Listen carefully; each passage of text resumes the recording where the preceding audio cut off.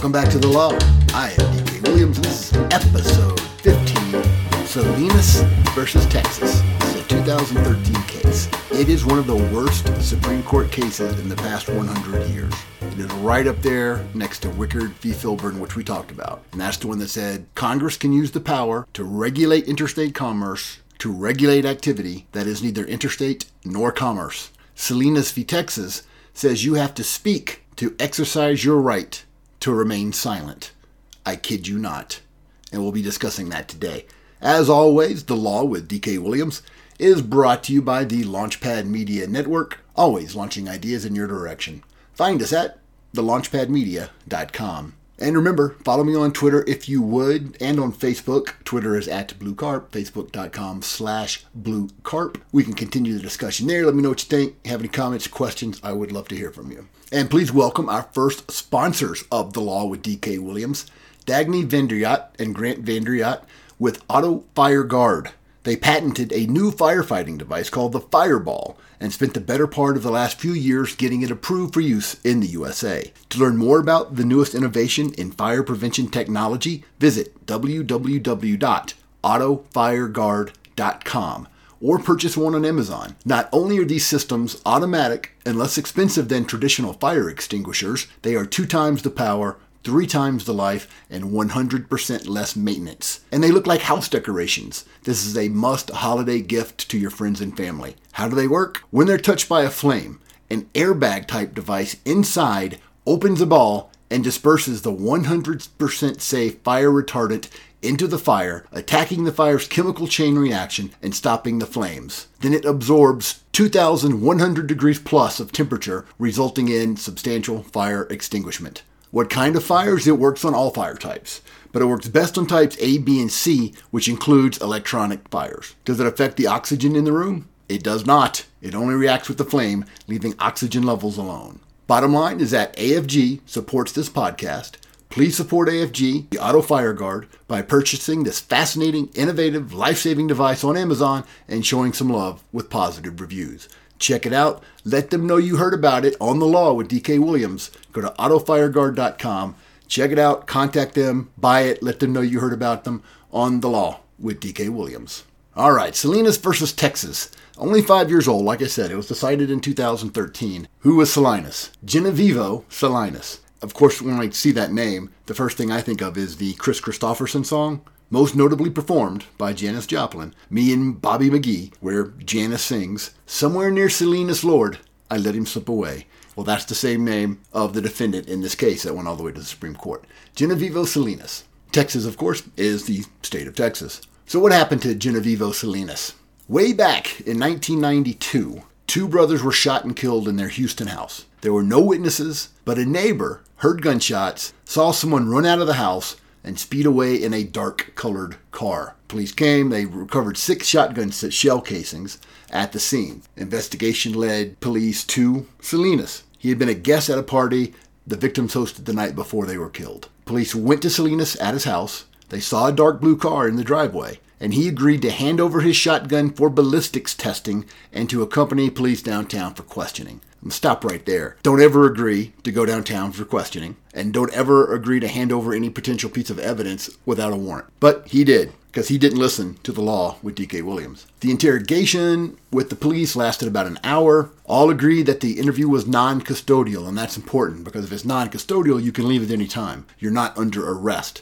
If you're under arrest, they've got to redo your Miranda warnings. But if you're just there voluntarily, and you can leave at any time, they don't have to Mirandize you. For most of the interview, Salinas answered the questions the cops were asking him. But when they asked him about a shotgun, his shotgun, they asked, would your shotgun match the shells recovered at the scene of the murder? Salinas shut up. He just looked down at the floor, shuffled his feet, bit his bottom lip, clenched his hands in his lap, and began to tighten up. At least that's how the police described it. In any event, he shut up. He'd been answering questions, asked about the shotgun that he owned, that he gave the cops to look at, if the shell casings they found at the scene of the murder would match his shotgun. There are no ballistics that work like that for a shotgun. Ballistics work for handguns and rifles, because the barrel is rifled and the mark on the bullets are different for each one. At least that's the theory. I don't buy all that forensic stuff. The FBI screwed up all kinds of things and convicted people based on ridiculous, fraudulent evidence. But even accepting this notion of ballistics testing on bullets from rifles and pistols, it's not the same thing for their shotgun. The shotgun pellets don't get markings on them, and the inside of a shotgun barrel is smooth. In any event, so the cops were not telling him the truth about whether or not they could match up shotgun shells with his shotgun. But he believed it, and he shut up. So after the interview, police arrested him, but not for the murder. They arrested him for outstanding traffic warrants. So notwithstanding the traffic warrants, prosecutors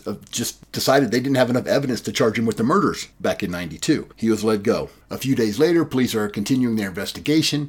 They get a statement from a man who said he had heard Salinas confess to the killings. Based on that evidence, prosecutors decided to charge Salinas. But he was gone. They couldn't find him. Some 15 years later, police discovered Salinas in 2007 living in the Houston area under an assumed name. Hey, if you're going to run away, if you're going to change your name, you might want to move to another city. So at his trial, he did not testify, which is almost always a good idea. Sometimes it makes sense, but generally speaking, it's not a good idea to testify. And over his objection, the prosecutors used his reaction to the questioning during this '93 interview as evidence of his guilt. Now get that. He didn't answer the question. He shut up. He exercised his right to remain silent. And the cops, the prosecutors, argued to the jury that the way he reacted when asked about the shotgun was indicative of his guilt, the way he reacted. Didn't say a word. He shut up about it, but they said his reaction makes him guilty, or made is evidence of his guilt. Seems like a pretty clear violation of the right to remain silent, right? You cannot draw a negative inference from the refusal to testify, because otherwise what good is it? If the judge can tell the jury, yeah, he did not testify, he has a right not to testify, but if he was really innocent, he would have gotten on the stand and told you he was innocent. So that's the negative inference, right? He must be guilty because he didn't testify. That eviscerates the right to remain silent. Nevertheless, that's basically what they did here. Now we're going to get into some of the differences, but they used his silence against him. Salinas found guilty of the murder, sentenced to 20 years. They appealed it to the Texas Court of Appeals. They upheld the conviction. Went to the Texas Supreme Court. They upheld the conviction. And that's how we get to the U.S. Supreme Court. And this is the case we are discussing. So the issue is, does using a defendant's silence at trial as evidence of his guilt violate his right to remain silent? That's the issue. The Supreme Court said, no, it does not violate your right to remain silent. And I'll quote, petitioner's Fifth Amendment claim fails. Fifth Amendment is the amendment that says you have the right to remain silent. It literally says you cannot be compelled to testify against yourself. Petitioner's Fifth Amendment claim fails because he did not expressly invoke the privilege against self-incrimination in response to the officer's question. In other words, he did not say, I'm exercising my right to remain silent under the Fifth Amendment. And because he did not say something, he wasn't exercising his right to remain silent. To exercise your right to remain silent, you have to say something. That's right up there with Wickard, right? It's absurd. How did they get there? First of all, there are separate opinions in this case. Alito wrote the opinion for the decision, but he only had two other people join that decision. So as Alito wrote it, Chief Justice Roberts and Kennedy joined the main decision. How could that be the decision, right? How could three people have the deciding difference in how this case goes? Well, there was a concurring opinion joined on by Scalia. And concurring in the judgment means they agreed with the outcome, that the government didn't violate Salinas' right to remain silent without constitutional justification. They just came to it a different way. This is how it starts off, quoting, without being placed in custody, which means he wasn't arrested, or receiving Miranda warnings, petitioner, now they say petitioner and not Salinas, his name, because they don't think of parties as people. His name makes it more personal, so they use it. Back to the quote. Petitioner voluntarily answered the questions of a police officer who was investigating a murder. But petitioner, Salinas, balked when the officer asked whether a ballistics test would show that the shell casings found at the crime scene would match Salinas' shotgun. Salinas, petitioner, was subsequently charged with murder, and at trial, prosecutors argued that his reaction to the officer's question suggested that he was guilty. Petitioner claims that this argument violated the Fifth Amendment, which guarantees that, quote, no person shall be compelled in any criminal case to be a witness against himself. Now get this, quoting, petitioner's Fifth Amendment claim fails because he did not expressly invoke the privilege against self-incrimination in response to the officer's question. Couple of things on this. First of all, the cops are lying about the ballistics test on the shotgun. We already talked about that. They don't have the type of ballistic test for shotguns. And if somebody wants to educate me on that, please do. But pistols and rifles have rifling in the barrel, which puts a spin on the bullets as they're shot, projected from the firearm through the barrel, puts a spin on it, what makes them more accurate. Supposedly they can look at those marks, figure out which gun fired which bullet, but that's the theory. Shotguns don't have rifling in the barrel. There are no identifying marks on those individual pellets fired from a shotgun. So it's just another example how the government can lie to you, another reason not to talk to the police. Now you can say, hey, how you doing? How about the weather? But that's about it. And I'm not saying to be rude. Don't be rude. You can say something like, if you've been asked a question about something, you can just say, officer, I've heard about people getting convicted for making inaccurate statements to law enforcement, and I would never want to do such a thing. So I've got a personal policy not to make statements to government agents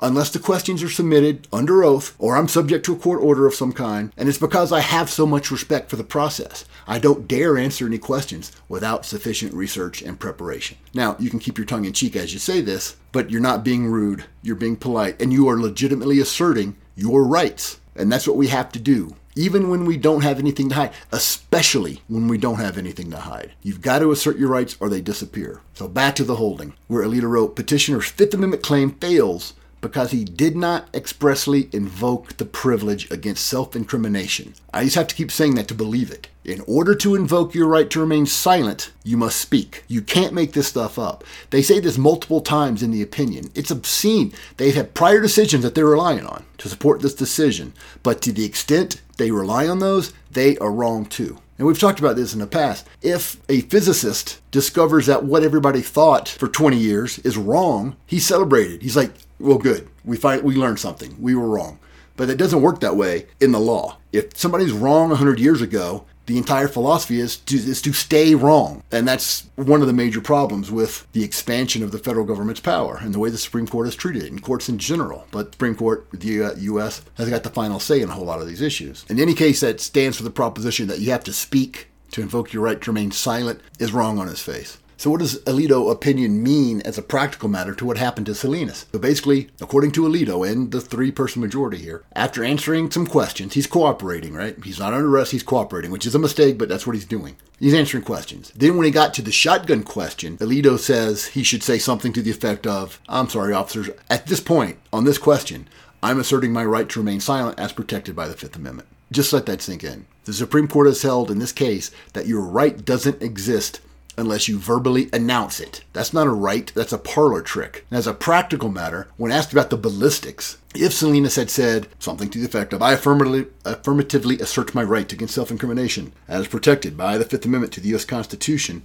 then they couldn't use his failure to respond against him. But by actually exercising his right to remain silent and not saying that, he lost it. He lost that right, according to Alito. Thomas and Scalia ruled in their concurring opinion, which is not the rule of the law, not the rule of law, but they said even if he had done that, they could still have used his silence. Bad as the majority opinion is, well, Thomas and Scalia's concurrence is even worse. So why does the Supreme Court reach this decision? I mean, why do they do this? Why are they always, not always, but frequently, why are they frequently, more often than not, expanding government power over the individual? Well, I submit it's because the decisions like this helps armed government agents get convictions. And this ignores the entire point of the Bill of Rights, which is to rein in government agents, to rein in the power of the government. You have the natural right to remain silent. This country is based on the concept of natural rights, which is basically the non-aggression principle. But you have the right to not say anything as a human being. And let me get into this quickly. The Bill of Rights applies to non-citizens and even to illegal immigrants. The Constitution uses the word citizen 11 times. It uses it in Article 1, Section 2, among the qualifications to be able to be elected to the House of Representatives. You must be a citizen. In Section 3, it uses the word, same idea, but for the qualifications to be elected to the U.S. Senate. In Article 2, the requirements to be president are listed. Again, the word citizen is used. Article 3, Section 2, citizen is used 4 times in describing how the federal court has jurisdiction over different cases. For example, if they're citizens of 2 different states, federal court can hear it. So citizen is used there several times. Then in Article 4, Section 2, the Constitution talks about the privileges and immunities of citizens. Okay, so that's where it's used. They know what citizen means. They use it when they want to use it. But the Bill of Rights doesn't say citizens. It says people. The right of the people shall not be infringed. And the people means everyone. But only a citizen can be a senator, for example. The use of citizens in some places and the use of people in others is not an accident, it's on purpose. And the applicable part of the Fifth Amendment is no person shall be compelled in any criminal case to be a witness against himself. So again, it's no person, not no citizen. This part of Amendment 5, the Fifth Amendment, that you can't be compelled to be a witness against yourself, means, as a practical matter, the government cannot make you talk. But with or without the Bill of Rights, you've got the natural right to stay quiet. Can your neighbor or your cousin make you talk? Not without using force against you. And if they use force against you, they're violating your self-ownership. They're violating the non-aggression principle.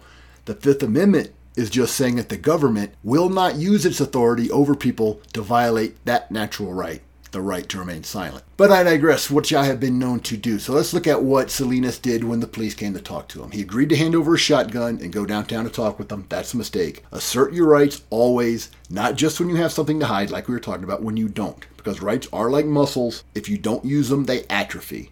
So if someone comes to your house with a gun and a badge and asks to look around, say no. And again, be polite about it. One more thing to remember.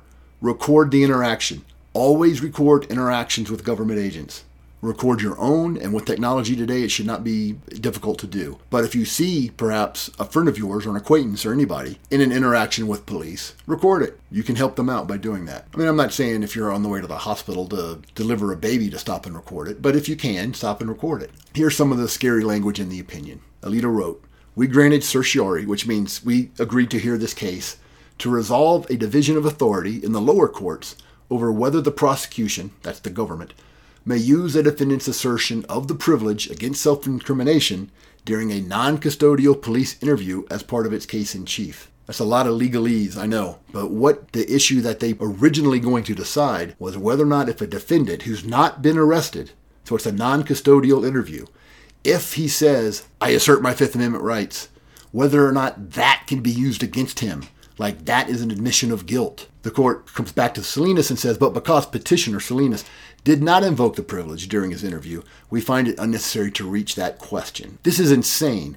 The government wants to use your invocation of the Fifth Amendment against you because you haven't been arrested? That's what the government was arguing. Now, the Supreme Court didn't rule on that, but that's what the government is trying to say. So the government is making a distinction here between invoking the Fifth Amendment verbally, saying, "I invoke my Fifth Amendment rights."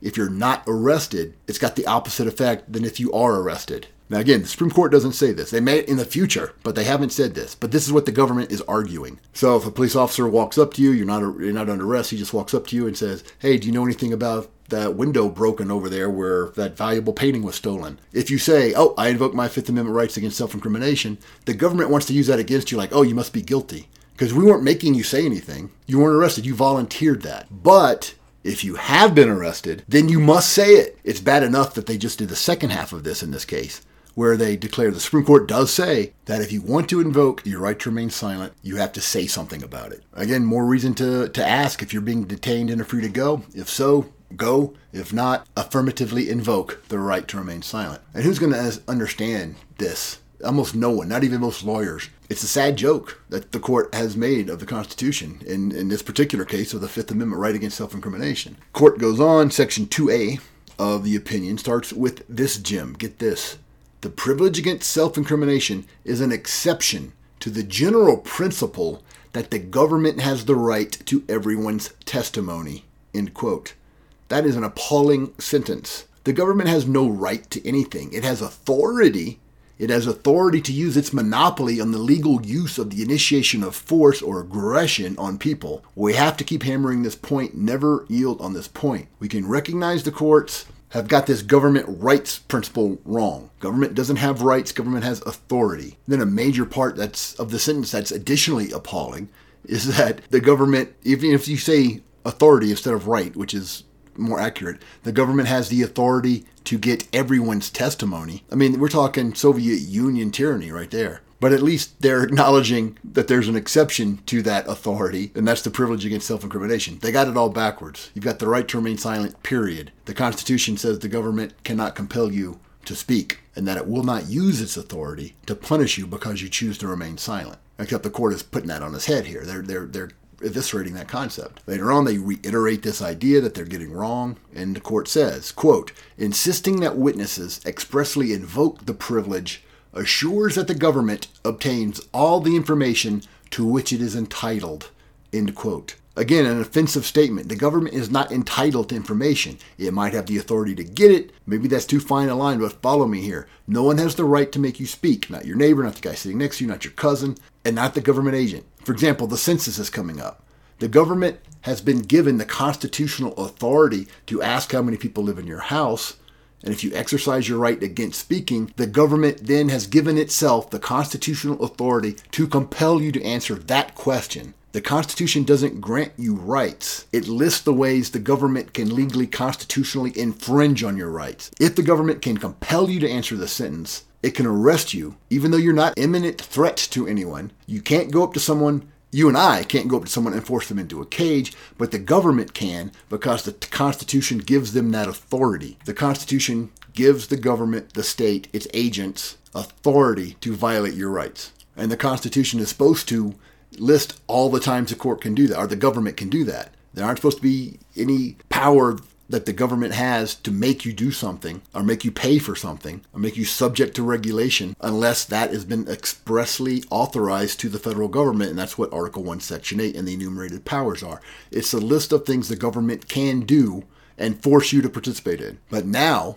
the Supreme Court is treating the government as if it has rights to make you do things, whether or not they're enumerated. The court continues, again quoting, we have held that a witness' failure to invoke the privilege must be excused where government coercion makes his forfeiture of the privilege involuntary.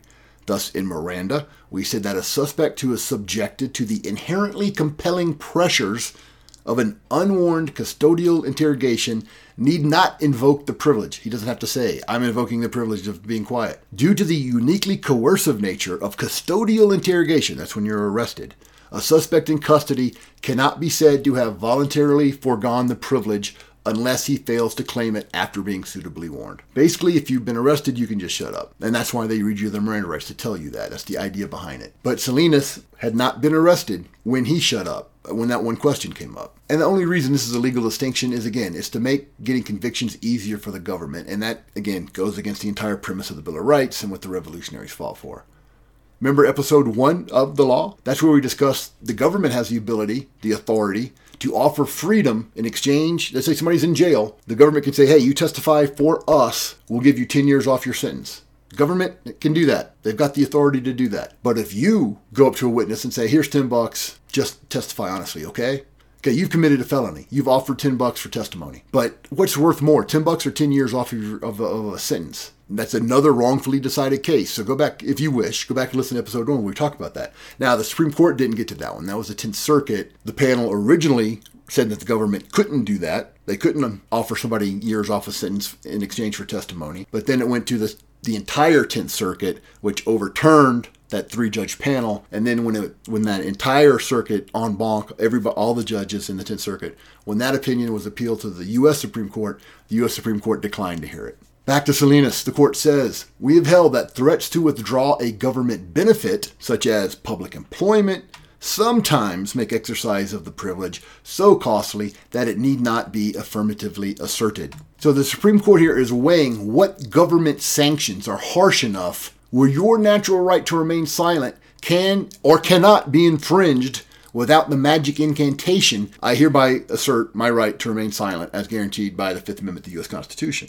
Again, they're weighing your rights. Your rights exist, and unless the government has specific authority to override those rights, to violate those rights, they can't do it. But no, now the Supreme Court is going, we have to weigh all these factors to see when the government can violate your rights or when they can't. And this attitude continues. The court says, where the assertion of the privilege would itself tend to incriminate, we have allowed witnesses to exercise the privilege through silence. All right, again, they have allowed it.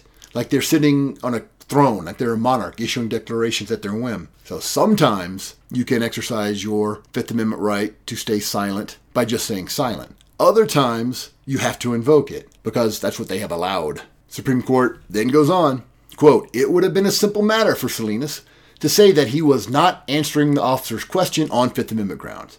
Because he failed to do so, the prosecution's use of his silence did not violate the Fifth Amendment. This is insane. You have to exercise your right to remain silent by talking. It's Alice in Wonderland absurd. And what kind of person is going to know this? To know they have to say, I'm invoking my Fifth Amendment rights. Or even, I'm invoking my right to remain silent. Who's going to know this? No one is going to know this. At best, they might know they have the right to remain silent. You hear that on TV all the time. But even if they do, none of them is going to know when they have to expressly say, I'm exercising my right to be silent. None of them. The court goes on and talks about another argument that they reject. Salinas urges us to adopt an exception to the invocation requirement, that you have to say it. I'm invoking my Fifth Amendment rights. An exception for cases in which a witness stands mute and thereby declines to give an answer, which is what he did. Our cases all but foreclose such an exception, get this, which would needlessly burden the government's interests in obtaining testimony and prosecuting criminal activity. End of the quote. Are you kidding me? Needlessly burden the government's interest in obtaining testimony and prosecuting criminal activity?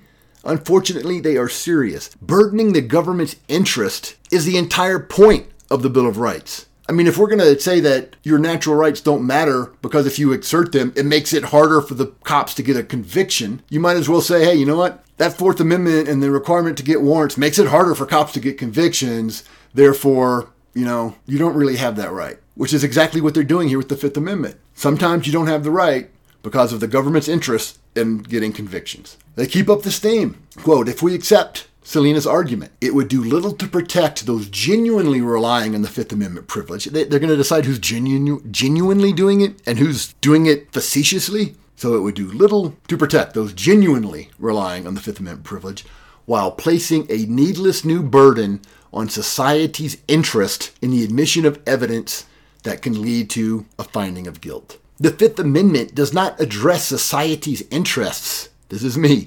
The Fifth Amendment addresses individuals' rights. And to discuss how society's interest overcome an individual's rights, it's not what it's the opposite of what the Constitution says, and it's an incredibly collective idea that society is more important than the individual. This shouldn't be difficult, but statists have perverted the Constitution to where it's now treated as protecting a government interest. The Constitution wasn't adopted to protect the government interest. It was adopted for the opposite. It was adopted to protect individuals. But here the court's going on about the government interest and how the Constitution allows for the government interest to be more important than the right to remain silent in this particular case. The court goes on. Salinas worries that officers could unduly pressure suspects into talking by telling them that their silence could be used against them in a future prosecution. End of that quote. As Mr. Bumble and Oliver Twist said, the law is an ass. Anyone has seen Making a Murderer on Netflix? Have you seen that? You know how an unintelligent, low IQ teenager can be manipulated into giving answers the cops want. Police don't need more leeway in interrogations. They need less leeway. As a quick aside, every interrogation should be recorded. It was in Making a Murderer, and it should be. Every single one of them.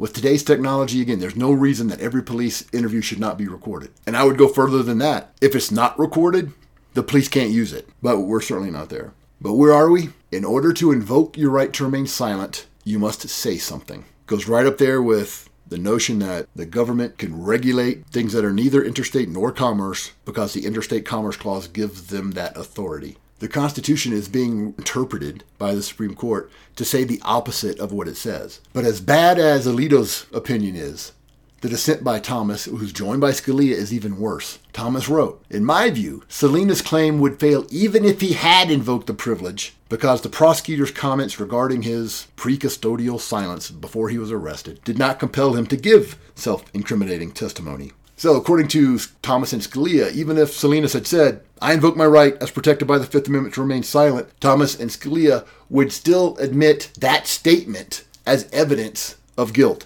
The fact that he didn't say anything, he refused to answer after he asserted his Fifth Amendment right to remain silent, they would still allow that silence, his refusal to answer, to be used against him. Now, Thomas explains that he thinks the government should be able to argue that a criminal defendant not taking the stand is evidence of guilt. That he thinks that the government should be able to say, see that guy right there? If he was innocent, he would have taken the stand and told you so. He didn't. So that's evidence he's guilty. He's got a guilty conscience. They can't do that now, and they shouldn't be able to do that now because it destroys the right to remain silent. But that's what Thomas thinks, and Scalia. The dissent by Breyer, joined by Ginsburg, Sotomayor, and Kagan, got it right. Again, they were the 4 in the 5-4 decision, so they lose. One justice makes the difference. The dissent does point out a factual part of the case that the majority opinions do not. They point out that the cops asked Salinas to come to the police station to, quote, take photographs and to clear him as a suspect. I just mention this because when the police say something like that, they're lying. They don't want to clear you. They say, come on down, we want to clear you.